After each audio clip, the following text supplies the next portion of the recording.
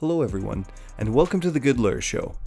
This week, we bring you part 2 of our discussion with Andrew Brown.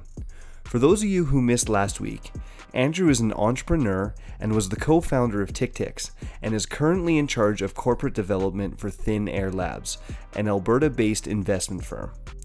Our conversation this week covers the end of TickTix and the valuable lessons learned by Andrew as a first-time founder. We also discuss Andrew's involvement in Thin Air Labs and their goal to develop and foster a startup ecosystem within Alberta's entrepreneurial community. If you have not heard part 1, we highly recommend you go back and listen to that first. Without further ado, we are happy to bring you part 2 of our conversation with Andrew Brown. And this is tough to do, I'm putting you on the spot, but like, what are your top 2 or 3 lessons that you learned from TickTix? Because obviously, man, again, and I said this before the show, like my heart is kind of breaking hearing this because you hear it's such a great idea. You guys had momentum. You seemed like you were headed in the right direction. Ultimately, it didn't work out. Obviously, it's amazing that you still have the fire, which I think is really encouraging even for someone like myself to hear. Like that one didn't break you, but if you had to look back and say, yeah, exactly. But if you had to look back and say, okay, like, going forward, here are the top couple things that I can take away from that could be a positive moving forward, what would they be? Yeah, I think it's a great question, right? It's tough because there's so many things that you do differently. But I think, like, to generalize some of the learnings, it's this is inherently really risky. Right. It doesn't mean that you're inevitably going to fail. It means that if you don't approach it the right way, then you have a higher chance of failure than if you do approach it in a logical way. It's like, right, there's kind of this formula with it, right? Which I've talked about a little bit already, but it's like, raise what you need to get to the next stage and map out what your roadmap looks like and be really honest with yourself. Like, how long is this going to take? How much money you're going to need to do it? What metrics do you need to see before it's worth taking that next step? I'm still trying to figure out how to do that. I just got to interject there because, this is one of those things where it sounds so nice when you say it out loud, but I'm in the midst of it. And I think, we're doing a pretty good job right now. And I could not answer a lot of those questions. Like, yeah, I think it's a bit of a perspective, right? Like, once you're out of it, then it's really clear. When you're in it, it's like complicated and like you're in the weeds, right? So it's really hard to see. So I think that the other lesson that comes out of that is like allowing yourself enough mental space to be able to see those things. And that might mean taking a week vacation might be the best thing you can do for your business if you're just so stressed out about it that you can't see above the weeds, right? If you remove yourself from the situation a bit and you kind of observe it from a different perspective, then it becomes a little bit more clear. And I think that was a lesson that took me too long to learn to really save the first startup. But I think the other lesson there is we talked about it a bit. It's a marathon, not a sprint, right? So Don't burn yourself up too early. Try to set kind of like periods of time and timelines for yourself to say, once we get to this point, we have to at least have validated this, or, what's kind of the minimum criteria you need to set for yourself to allow yourself to take the next step, especially when you're talking about other people's money. Right. So you really have to kind of hold yourself accountable to, like, this is this tension and balance between like perseverance as an entrepreneur and like being realistic with yourself. Delusion. Yeah. Right. Yeah. Like being, delusion doesn't help you at all, but being you need a tenacious, little bit, don't you? What's yeah. that? Okay. Tenacious. I'm like, you need a little bit, don't you? Because you do. Businesses make sense. Like when you actually break them down, they're so damn risky that any rational person would say, I'm not going to do this. That's the rational answer. But people do anyway, and they push through that. And obviously great things are built as a result. Yeah. And I mean, you'll probably come across a situation where you're like, okay, the first thing is like break this down into manageable chunks, right? So this is the rocket ship we want to build. What do we have to do to get there? And then let's break that down into like 3-month or 6-month intervals so that we can actually validate that. That doesn't mean that you get to the end of the interval and it didn't work and you don't just keep going because you're passionate about it. But what it does mean is it kind of like forces you to set goals for yourself and expectations, and then basically force you to analyze why you did or didn't hit those goals. Like what was the barrier that prevented you from doing that? And oftentimes it's like, especially with first-time founders, the barrier is not what they think it is, right? Like sometimes it's as easy as like making a call to someone that's going to take you 5 minutes, but you're scared to do it, or like you can easily procrastinate it or whatever. And so you spend your time doing things that are like vanity metric. Oh, I'll fix up our website. I'll fix up our logo. I'll communicate with some customers online, whatever. That's not Brett's problem. He calls everybody. He doesn't text, he calls. and that's good, right? Like there's like things in your business that are trajectory changers, not just like incremental improvements, but like things that will actually change the trajectory of your business. And those are often the hardest things to do, right? And so a lot of times if you kind of like, what did I do over the last 3 months? And how did we end up here? And it's like, well, you know, we did all of this. I felt really busy and I'm burnt out and I feel like I've worked crazy hours, but I never really moved the needle. And so I think this is a general lesson. You know, ask yourself, what's the one thing I can do tomorrow to move the business forward in a meaningful way and hopefully change the trajectory of it? And that could be like a really simple thing to do, but afford yourself the ability to do that and be okay with that accomplishment for that day. Don't force yourself back into a situation where you're just like doing busy work because you feel like you have to be busy. You know, time is so precious especially if you're not doing the things that are actually going to move the business forward. Totally. No, I love that. This is funny to say because you're a young guy, but we're gonna have to fast forward a little bit through your career here. I got grays. Do you? Okay, that must be from your work at the startup. Then it's we still have to talk about Thin Air Lab. That's so I got a great segue for you guys. Please. So we did this marketplace product for like 3 or 4 years. We knew that we wanted to build some technology to kind of take the next, like the marketplace wasn't what we wanted to do. And so Hail Mary. Yeah, it was a bit of a Hail Mary. Although at the time it was kind of like, you know, we were nudged in that direction by some early investors, and the promise of what blockchain tech can do, and I'm still a believer in this, you know, is a game changer for a lot of established industries, right? Because it creates this trust that doesn't need an intermediary to manage. So anyways, along the way, we were kind of like, okay, we want to build a smart ticketing platform, basically a ticketing platform that's going to issue tickets that are smart tickets. We're going to be able to control the distribution of them. We're going to be able to track who they go to, who actually comes to the event. We're going to be able to kick back value generated on secondary transactions to the artist. And it's a great idea. And so we went through, or we applied for the Creative Destruction Lab program, the first program that they ran here in Calgary, and we got accepted. And the lesson there is like, have champions in the room. We already had 3 or 4 investors that were involved in that program that were believers in us. And so they really pulled us through and got us into that program. I firmly believe that. And, you know, we were kind of looking around, there's all these like crazy quantum computing applications and all sorts of crazy IP coming out of the universities that were being funded. We kind of felt a little bit out of place, but at the same time, we had people that believed in what we were doing, but also saw like the market opportunity. If we did solve this problem, it's a huge opportunity, right? And so we went through that program, great program, lots of good things to say. It wasn't necessarily like a pleasant program to go through. Like it's a really high stress environment in some ways. You're absolutely accountable to what you say you're going to do.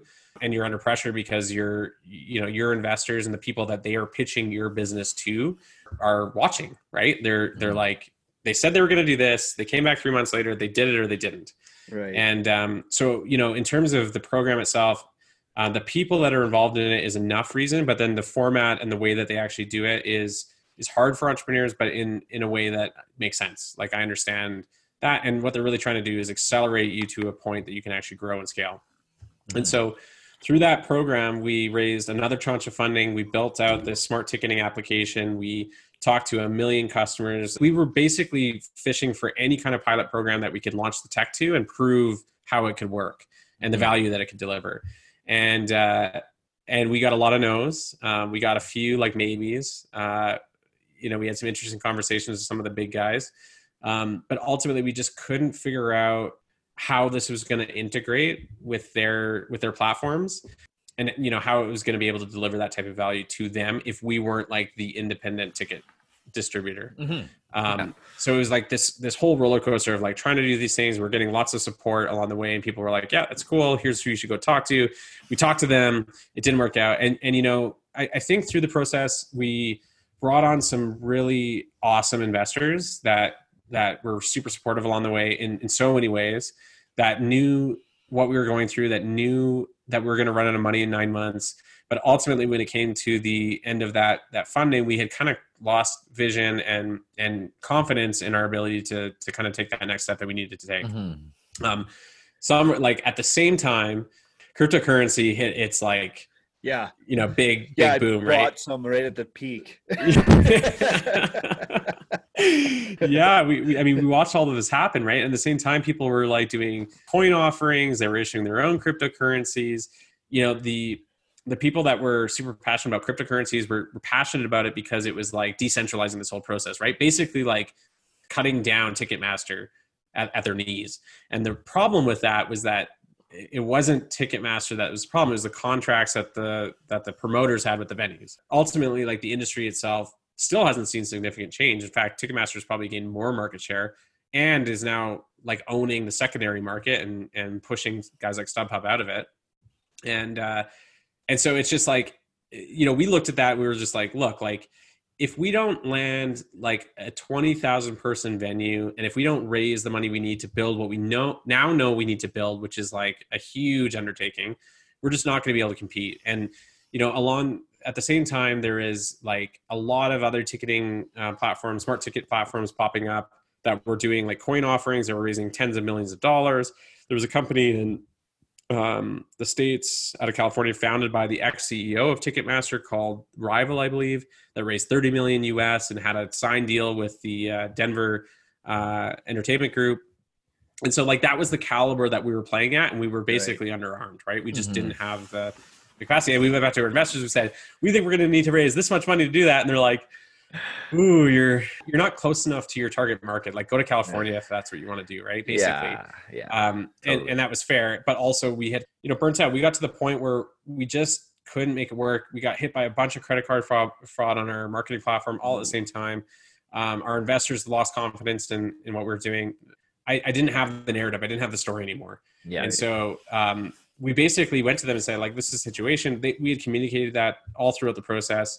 So we went from like this like high of going through CDL and everyone loving what we were doing and like gaining some, what we thought was reasonable traction, a couple deals that were kind of on the table, and never really came through, to this like crazy low by the time we realized we were going to run out of money in the next month or two. Going back to investors, like basically begging for money. And they're like, we would rather you like wind this thing up. Like you seem to lose confidence. I don't know where you're trying to go. I don't think you know where you're trying to go. Like, do you think that too? And I was like, yeah, like that's how I feel. And they said, look, it's not a X on your account if you come back and ask for more money for something new. So like take the time, wind this thing down properly, do it the right way, and, come back with your next idea. And, some of the best advice I ever got was during that process, which was like, there's only certain times in life that you can afford yourself to fully reset. Take the time you need to do that. It's like a bad breakup, right? Mm-hmm. Take the time to recover. Don't force yourself into a situation where you're just like working yourself to forget about it. Like really take the time to recover and figure out what you want to do next. And we're looking forward to seeing what that is. And so it was like this other boost of confidence, but it was also this like affordance of being able to take the time to really figure out what it was that I wanted to do. Totally. And so having that type of advice from the caliber of investors we were working with was game changing and allowed me to really think about that, come back when the time was right with the next idea. And so every time I bump into them at networking events, they're like, what are you working on? What are you working on? Like now that you've learned all that stuff, you don't have to spend our money doing that again. We know that you're going to be much better positioned to take on your next venture with confidence, and you're going to not do all these stupid things that you did the first time, and you're going to make this dollar go further than the last time. And that brought us to kind of the end of the Ticktix journey. It took us a long time to like officially wind it down, because there was this guilt that comes with it, right? Where you raise money from friends and family. You had to tell them all what was going on. You felt like a wet dog. Like Matt, I will feel zero guilt, for the record. I will feel zero guilt. Oh, you'll feel a lot of guilt, buddy. I'm giving it 110, baby. I'm zero guilt. I'm giving it my all. We didn't take like even like we did the same thing. Even though we communicated with everyone we raised money from, like this is super risky. We're not sure how this is going to work out. It's either boom or bust. There's still this, and it's not even like you feel guilty. You just feel like you need to prove more to yourself, right? Like we can do this. I can do this. Totally. I can build another company. It's going to be huge. Like, I know that I can. And now I just got to set out and prove it more to myself than anyone else. It's one of those things that, like, it's such a big part of your identity. Oh yeah. When you're going through this, that you're like, I feel like I can't let it go because it's who I am. And then all of a sudden, like, you go talk to friends that you haven't seen in a long time, that they don't care. They're like, you're just you. Like, we just want you to be a friend and be a human. And all of a sudden you realize that, like, this is part of the journey. And we took a while to figure that out, but we, embraced that. And a couple of co-founders went off to do other things. And I kind of took some time to reflect, and then reached out to the partners at Thin-Air at the time and said, hey, and they were guys that I met through that process. James sorry, Lockery just for our listeners, Thin-Air is a VC venture capital fund. Yeah, so one of the context, coolest, as far as I'm aware, coolest VCs in Calgary with some very big plans. Yeah. Sorry about that. Didn't mean to interrupt. No problem. So a bit of a venture capital take with a twist, right? So we have a capital fund that we're raising right now in the early stages of. We have a design arm that works directly with the investments that we're making to support the entrepreneurs as they kind of go through the early stages of their business. And then we have a commitment to ecosystem and community development in sectors that we're interested in investing in. And, we kind of are communicating this as, like, instead of raising a big fund, picking a sector that we're interested in and picking, like, the best 10 companies we can find in a geographical region like North America, we replaced that picking winner strategy with building ecosystem to support lots of early stage activity, and then investing in the ones that make it to those next stages, but helping all of them get as far along as possible and learn as they go to do that. So that's a Thin-Air pitch. That kind of came together because I reached out to James, and James recently sold, or he was still involved, but was one of the co-founders of Wave Financial. James Lockery, right? James Lockery, yeah. And he said, that's a crazy story. I loved what you guys were doing. Didn't really like your business, but liked you a lot. And then basically said, we're starting to work on some things that are starting to materialize. Not sure exactly where this is going right now, but, like, come hang out and see what, if it's interesting to you and how you can help. Did we announce how much Wave sold for? Did we say that, just so that the viewers understand the magnitude of the company James built in Calgary? Yeah, it's publicly available. So the company Wave was actually a Toronto-based company, but James lived in Calgary and has roots here. And James was the CEO, correct me if I'm wrong. He was a CTO and more founder, like, involved earlier on in the development of the company, and then Got it. Sold for, I think, 535 million Canadian.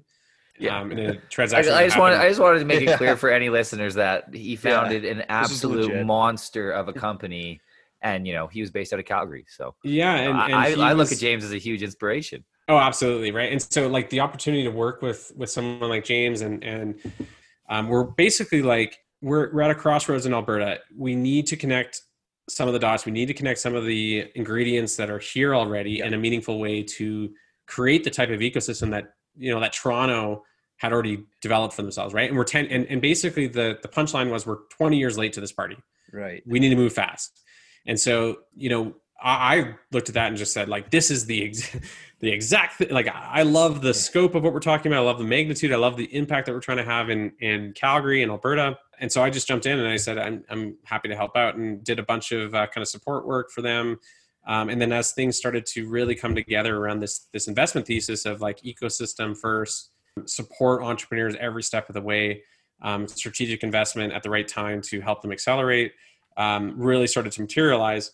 And then that turned into what we're kind of at now, which is in the early stages of raising a significant fund that we want to use to invest in Alberta-based companies, to attract other companies to come to Alberta and Calgary and build their company here. And we're doing that through, like, even a couple months ago seemed like a really complicated business model that has really honed in on what it actually is, which is, like, an incubator by ecosystem and community. So I gotta interject again, but no, I was watching a Collision, one of the webinars today, because we were involved with Collision, like, from home, and I can't remember the guy's name, but he had a really nice way of putting it, and he was distinguishing. He was basically suggesting that he was not an investor; he was a company builder.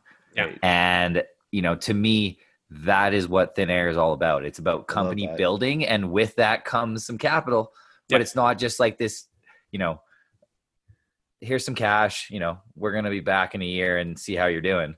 Like, it's really about company building. And that's where, guys like you and James and all, this experience can come in and really make this huge impact in a way that simply, providing the check, as useful as that is, doesn't do. And so what we didn't really realize until a little bit later on was like, this is a bit of a flip on the venture capital model, which is really about picking winners, right? Like trying to get into the best deals with the sectors that you understand the best in a broad geographical area, right? But in the meantime, you've kind of had this this huge kind of gravitational force towards Silicon Valley and a concentration of venture capital there and activity there. And it's become so expensive to build a company there that it's like now there's like a redistribution of some of those companies where venture capitalists are like, well, we should invest in companies anywhere, but only if there's like an ecosystem that can support those companies as they grow, that we don't have to basically be there to do, or we don't have to ask them to relocate here to do it. And so what that really means is like, if you first invest in the infrastructure, in the ecosystem that companies like this need to build and build highly scalable companies in, and you allow some of that stuff to materialize and just like create a bunch of early stage activity around some of those sectors, then you get a bunch of gems that start coming out, right? Like a bunch of companies that get it faster, they accelerate their development, they learn faster, and all of a sudden they're at later stages faster than you would have been if you were kind of doing this in your garage without any kind of community connections, right? How do you build that ecosystem as Thin Air Labs? Yeah, well, you bring community and ecosystem builders to the table, and you think about it from a design perspective. It's like, what's missing here? What do we need to go out and source and bring here that needs to be here to support these types of companies? You have a lot of entrepreneurs that are super passionate. Like, that's not the problem that they have. But what they're missing is this global connectedness, where they might be working on this, like, let's say AI ML application, right? It's like, you need to set yourself and benchmark yourself against like what's happening and best in class in the world, not here. Right. You have to think globally right away, and you have to understand like the level that some of those companies and applications are at in the places that are world leading in those areas. Right. And so like, give them access, expose them to those people earlier, and they'll learn faster, right? Like, there's nothing like getting punched in the face by a VC from Silicon Valley when you're way too early to be pitching to them. But I would also say, sorry, Isker, just quickly, there's got to be some onus, and I've done a little bit of this, not nearly enough, but there should be some onus on the entrepreneur. You got LinkedIn. Go find the people that have done it before. The onus is still there. Totally. It's the knowledge, right? It's like it's everything that we talked to up until this point, where it's like, as an early stage first time entrepreneur, you don't know what you don't know. Mm-hmm. So you will go and just do because that's what you have to do, right? And you'll keep yourself busy with things that might be meaningless, but you just don't know that they're meaningless. But as soon as you expose them to like what's happening around the world, all of a sudden it's like a level setter. It's like, we're competing here and we need to be here. And we need to be talking to this caliber of people. And that's what this caliber of person looks like. Right. And now I can actually go out and find them. And sometimes they just need a little bit of a nudge. Sometimes they need to be you need examples. To it. People are so good with examples. Yeah. Well, and part of this is like, that's the whole idea of a regenerative ecosystem, right? It's like, when you have entrepreneurs that have been there, done that, then they are embedded in the ecosystem and they help support other entrepreneurs. And all of a sudden that level set is here, right? But right now we're not quite there yet. So what kind of companies, or have you guys defined what type of companies that you want to invest in yet? Or is that kind of an open-ended question that you will consider on a case-by-case basis?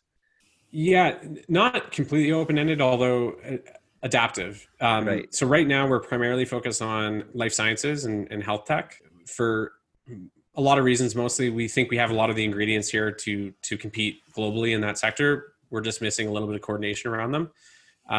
We're interested in video game development, the same kind of thing. A lot of that activity and success in Alberta has happened up in Edmonton. There's no reason it shouldn't happen in Calgary, besides a little bit of coordination and some design thinking around how do you create the ecosystem for those types of companies to grow in. Legal services.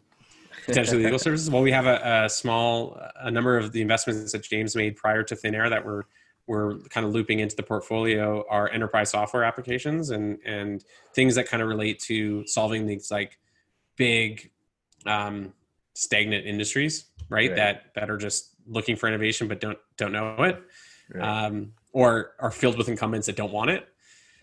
So definitely interested in that kind of stuff. How do you generalize that? I think it's more like, consumer and enterprise software applications. That's James's. It's about reducing redundancies.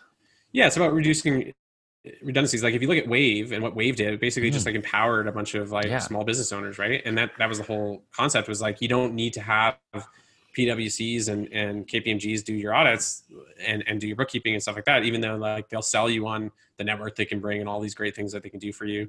It's like, no, if you actually make this type of service more accessible through technology, you open up a whole huge part of the market that didn't exist before. And we've talked about this a lot, Brett. Like, I think the most interesting thing about what you guys are doing is in like this one line of the pitch I think you gave like 3 months ago, which was like 86% of people or whatever don't access legal services because they don't think they're accessible for them. 77% of legal needs go unmet. Right. So and that basically solo lawyers have 80% additional capacity. When I think about that statement, I think about, that means there's 77% of the market is completely untapped right now. Is accessible if you can make it accessible for them through technology or another, like an innovative business model, right?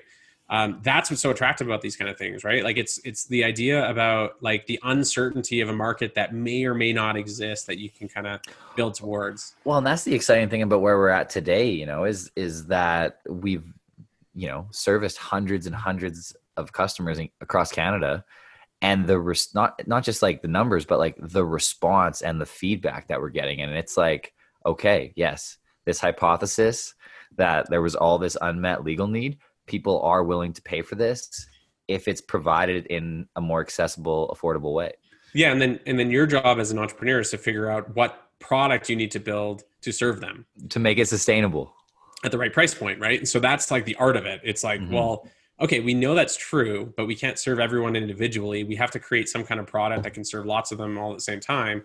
And it needs to, that talk about scale is the next kind of step. That's the next risk factor that you have to kind of think about in terms of like, what product do we need to build that can serve thousands or tens of thousands or hundreds of thousands of customers? But my question wasn't, because I'm, recognize that I'm naive and I'm a first time founder, and, as many How I Built This podcast as I've listened to, I don't know what I'm doing. So, for me, it was who can I bring onto the team that knows what they're doing and like knows how to escalate us to that next level. And, the last two major additions to the team, like key fundamental additions, were both growth guys. One from Jobber, first employee at Jobber, and then one who, cut his teeth at Uber down in Australia. And like, these guys are teaching me stuff every single day. Totally. And I mean, that's what I'm talking about when I mean like leveling up, right? So not just like industry connections and capital connections, but like talent connections. Totally. Like, who can you bring here to work with these stages of entrepreneurs to develop them faster, right? In a way that is somewhat alien for a lot of entrepreneurs here that are just cutting their teeth into their first startup, right? So I think that's really what our focus is from an ecosystem development perspective for Thin Air, is like, let's create sector hubs that are specific to the sectors that we think we have a right to win at here. And let's bring the pieces together in a well-designed way to support as many ventures as we can at the earlier stages and create a sustainable business model from a venture capital firm perspective to continue supporting that and reinvest back into other sectors that we think are emerging. So right now, health sciences, interactive media, and video game development, education technologies we're interested in as well. Right now, yeah. But we think, I mean, like, just amplified through the whole pandemic, right? Exactly. And so all of a sudden, like, all of this, there's huge exposure into like, the gaps that exist in some of these areas that are completely underserved and stagnant. And we think we have the right to win here. From an economic development standpoint, right? We're talking about like global leaders in some of the earlier stages of technologies for oil sands development, right? Like we're innovative.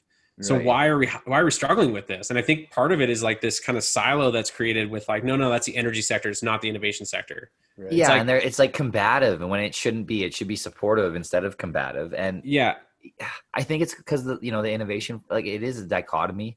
And I know from the innovation side that a lot of folks are frustrated because, I saw like a tweet the other day, and I don't go on Twitter very often, that it was like Google search Kenny and cement, and like there was no results. And it's like, why is there no results for that? Like cement is, and Hanif and the gang is like absolutely killing it. This huge like success story coming right out of Calgary. And, you'd think that the Premier would be backing that a little bit. And, I wanted to say that guys like James Lockery, killing it with a company like Wave and then choosing to reinvest into Calgary, like we should at the government level be supporting that so aggressively. And, I really hope they get their head out of their asses and, do a little more. Well, I think some of it is just understanding, not their, you don't want to serve the intellect, you want to serve the interests, right? So what are the interests of government? We want to create a sustainable, long-term economy that creates jobs. And we've done that really well in specific sectors here for a long time. We've always struggled with this boom bust, right? But we've done it a certain way, and we know that way, and we're comfortable with it. And so I think part of what we're trying to do is show examples of other ways this can be done in ways that we know how to do, which is like build highly scalable companies that take 5 to 10 years to build to a certain point and create exits and create a regenerative ecosystem around similar ideas. And diversification should not be a dirty word to anybody. Yeah, like it shouldn't be pitted against oil and gas. I think there's a language problem, right? Like I think it's a narrative thing. And I think that's a solvable problem, but I think the easiest way to solve that is showing examples of how this could work, right? I also think that's why it needs to be private led, right? Like it needs to come from a industry side. It can't come from 100%. I don't think the government can do it. I think you're right. But the government removing something like the AITC. Like, are you kidding? Like, you get rid of the Alberta Investor Tax Credit, which is what like Good Lawyer was completely funded on. Yeah. And you look in BC, Saskatchewan, and Manitoba, and I believe Ontario, but I won't comment because I can't remember. But certainly all of the Western provinces have the same or larger tax credits to what we used to have. And like that just puts the startup company, right? Yeah, exactly. Right. And I think the other thing to think about is like we have to be competitive globally. We can't just like compete for entrepreneurs in Canada. We have to compete for entrepreneurs and innovators from all over the world. When you think about it from that perspective, it's like a tax credit is not going to make or break this ecosystem, but it's certainly easier to attract entrepreneurs when you have those types of things. It helps you develop locally. Like Good Lawyer might not be here, but for the tax credit. So I think the best way we can kind of, as an ecosystem and as entrepreneurs, we can kind of progress this is by setting examples of how this can do, right? Like basically going out and saying, we're going to do this. We're going to try to execute against our investment thesis at thin air. And we're going to show that by investing in the ecosystem and by supporting entrepreneurs in this way as they grow, and by injecting strategic capital into them at stages that are actually going to fuel faster growth, we can show them success stories and the types of companies that we can actually create around that investment thesis. And they'll support at a future date. Like we don't need that support to get there, right? I think that it's like we also need to show and be better at communicating the actual quantified economic impact of these types of investments. I think that's as an ecosystem we've struggled with for a long time, is like really quantifying like what would, where are we now? Where are comparative ecosystems around the world, in terms of, and how do we measure that? So in terms of like number of companies within this stage of startup development, and what would it look like if we had 1,000 startups instead of the 250 or so in Calgary that we have, right? What would that actually equate to in terms of language that other stakeholders can understand, like GDP contribution and job creation and things like that? We have not done a very good job. Yeah, we have not done a very good job of explaining and articulating what that looks like, right? And there's lots of really smart and invested people in the ecosystem now that understand that and are trying to break down that barrier by visualizing it, right? So I don't know if you've seen it, but Brad Zumwalt and David Edmonds with the A100 have created this kind of visual representation of the number of startups we think we can get to in the next 10 years versus the number that we have right now, right? Really nice visual representation of. Oh, we're on there, buddy. We're on there. The difference. Yeah, you guys are on there. And if we were to fill up all these buckets, what would that actually equate to in terms of economic development? Right. And I think that that's a really important piece that we were missing for a long time, that now we have, people that are invested in knocking that barrier down and changing the narrative around what we're talking about. Because I firmly believe that we all want the same thing. We want a sustainable, prosperous, long-term, prosperous economy where people can find job opportunities and make a good living and build a good life for themselves here. We think about getting there in different ways, but just like entrepreneurship, there's no right or wrong, right? Yeah. And so, that's my belief on that. I think that it's a solvable problem. I think as an entrepreneur, I think the best way to solve it is just to show the way. So Andrew, as we're approaching our second hour here, I feel like Tim Ferriss here. It's and Brett knows firsthand I can't sit still for more than like 30 minutes at a time. But before we go, and this is fast becoming one of my favorite parts of the show, but any recommended resources, any books, any podcasts, any things along the way that have helped you on your journey that you think could help others on theirs? Oh man. A few different buckets, right? The first one is like inspiration, right? So I think that I read a lot of memoirs, I read a lot of autobiographies and biographies of people that have done it, right? And some of my favorite books are just stories about other people's entrepreneurial journeys. Like right? Which ones? I was a big fan of Shoe Dog, which is Phil Knight's story about Nike. I'm a bit of a economics, kind of closet economics buff. I like to read kind of like progressive economic theories and things like that. A couple of my favorites right now, The Value of Everything and Donut Economics. I would recommend people read those just to really try to understand kind of where our thinking is with thin air around those types of things, and ecosystem development and how to measure success besides just GDP. And so those are good. I think from a tactical, how do I do this perspective, Ash Maurya and his scaling lean and I can't remember the name of the book. I'm gonna bomb it.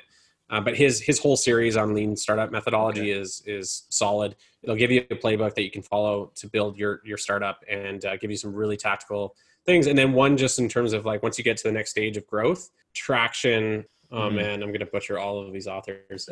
But Andrew, right now, you're giving founder of TickTix Andrew at the very beginning one book. What is it? Yeah, I think Scaling Lean is probably my go-to. Really? Lean. I haven't even read that. And it's Gabriel Weinberg. Yeah, that's right. And he was one of the founders of DuckDuckGo for Traction. Oh, really? Yeah. Oh, I like him. I like him. I think we're about right for some major disruption from a technology perspective over the next 10 years. I'm pretty confident that we're going to see, basically the development of new applications on emerging technologies that are going to change the game. Right. Just like Google and Facebook and these social networks before, it was impossible to really understand what that was going to look like. Right. I think we're kind of at that same stage of just some of those companies, but I'm excited about that. Like, I think that there's a whole kind of next generation of technology that's coming out that's just going to change the game. And I think putting yourself in the right position as an entrepreneur to take advantage of that is the key. And so that's stay curious, tinker lots, work with people that are great support for you, compliment challenge you, all that stuff, challenge you. Embrace the journey. That's the number one thing. Actually, last question here. Do you have a Twitter or anything like that? Can anyone you can find me at abrown, ABROWNE 2789. Look me up on LinkedIn. Always happy to connect with cool entrepreneurs working on cool ideas. Awesome. Well, get a better email, Andrew. This was fantastic, Andrew. Thank you. I think our listeners, I know I got a lot out of that. That was just great to hear your story, hear the lessons learned. And, I have no doubt that you're going to have some pretty successful ventures in your future. Knocking on wood. Yeah, absolutely. Well, thank you once again. Andrew Brown. Absolute pleasure, my friend. Absolute pleasure. And we'll have to grab a beer here one of these days soon. Looking forward to it, guys. Thanks a lot. Thanks again to Andrew for being on the show. If you like what you heard today, please rate, download, and subscribe. Until next time, we hope you all have a great week.